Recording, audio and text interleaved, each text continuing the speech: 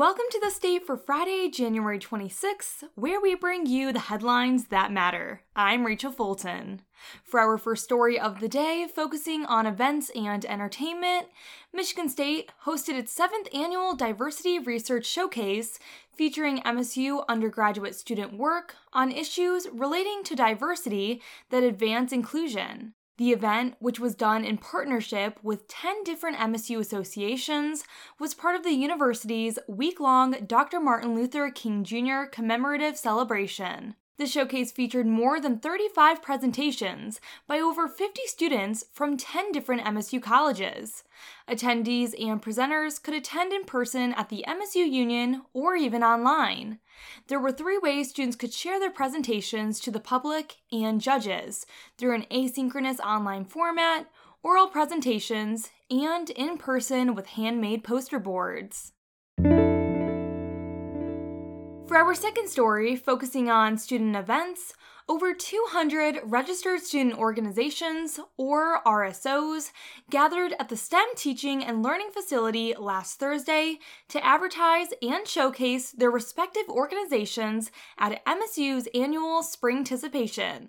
A smaller-scale version of the fall semester's Springticipation, Springticipation featured a wide variety of social, professional, and cultural RSOs for students to discover and sign up for. For students representing their RSOs, Springticipation's packed rooms meant countless opportunities to hand out flyers, catch students' attention, and get prospective members added to mailing lists. While people continued to fill the STEM building's 2nd and 3rd floors, students interested in the Springticipation Cultural Engagement Showcase on the 1st floor were treated to various musical, dance, and poetry performances.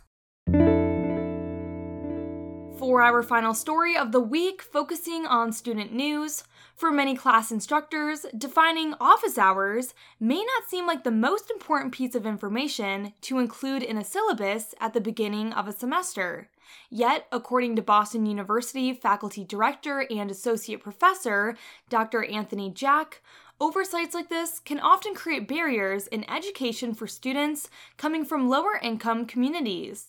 Jack gave a talk at Michigan State University last Thursday as part of the Martin Luther King Jr. commemorative celebration that ran throughout the week. The talk, titled Revisiting the Beloved Community, Health Colleges Supporting Our Most Vulnerable as We Work for Health Equity, focused on the ways in which differences in students' backgrounds can influence how they navigate college curriculum. According to Jack, 14% of undergraduate students at the most competitive colleges in the U.S. come from the bottom half of the income distribution.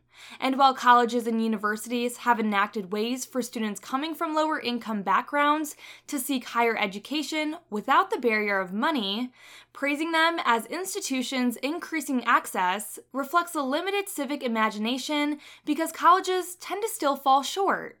Jack's work and personal experience in this field led him to both write a book and coin the term the privileged poor. The term is used to describe a demographic of lower-income undergraduate students who come to college after attending boarding and/or preparatory schools.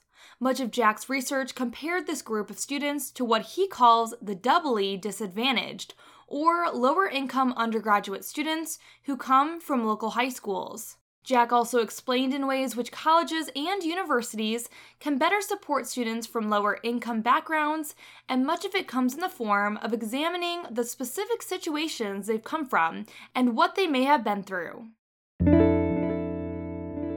To end our last episode of the week, here are a few announcements. Today's weather forecast is predicting cloudy with some showers and areas of patchy fog with a high of 37 and a low of 32. For the rest of the weekend, it looks like it will be higher 30s with overcast skies. Next, here is the MSU home athletic lineup for the weekend. Starting off today, hockey will play Minnesota at 6 p.m. at Munn Ice Arena, and wrestling will go up against Wisconsin at 7 p.m. For tomorrow, women's basketball will verse Michigan at noon, and hockey will play Minnesota again at 4 p.m. Finishing off the weekend on Sunday, gymnastics will go up against Iowa at 1 p.m. Thank you for joining us for The State, produced by the State News and Impact 89 FM. You can find us online at statenews.com and impact89fm.org. And we'll be back next week with more.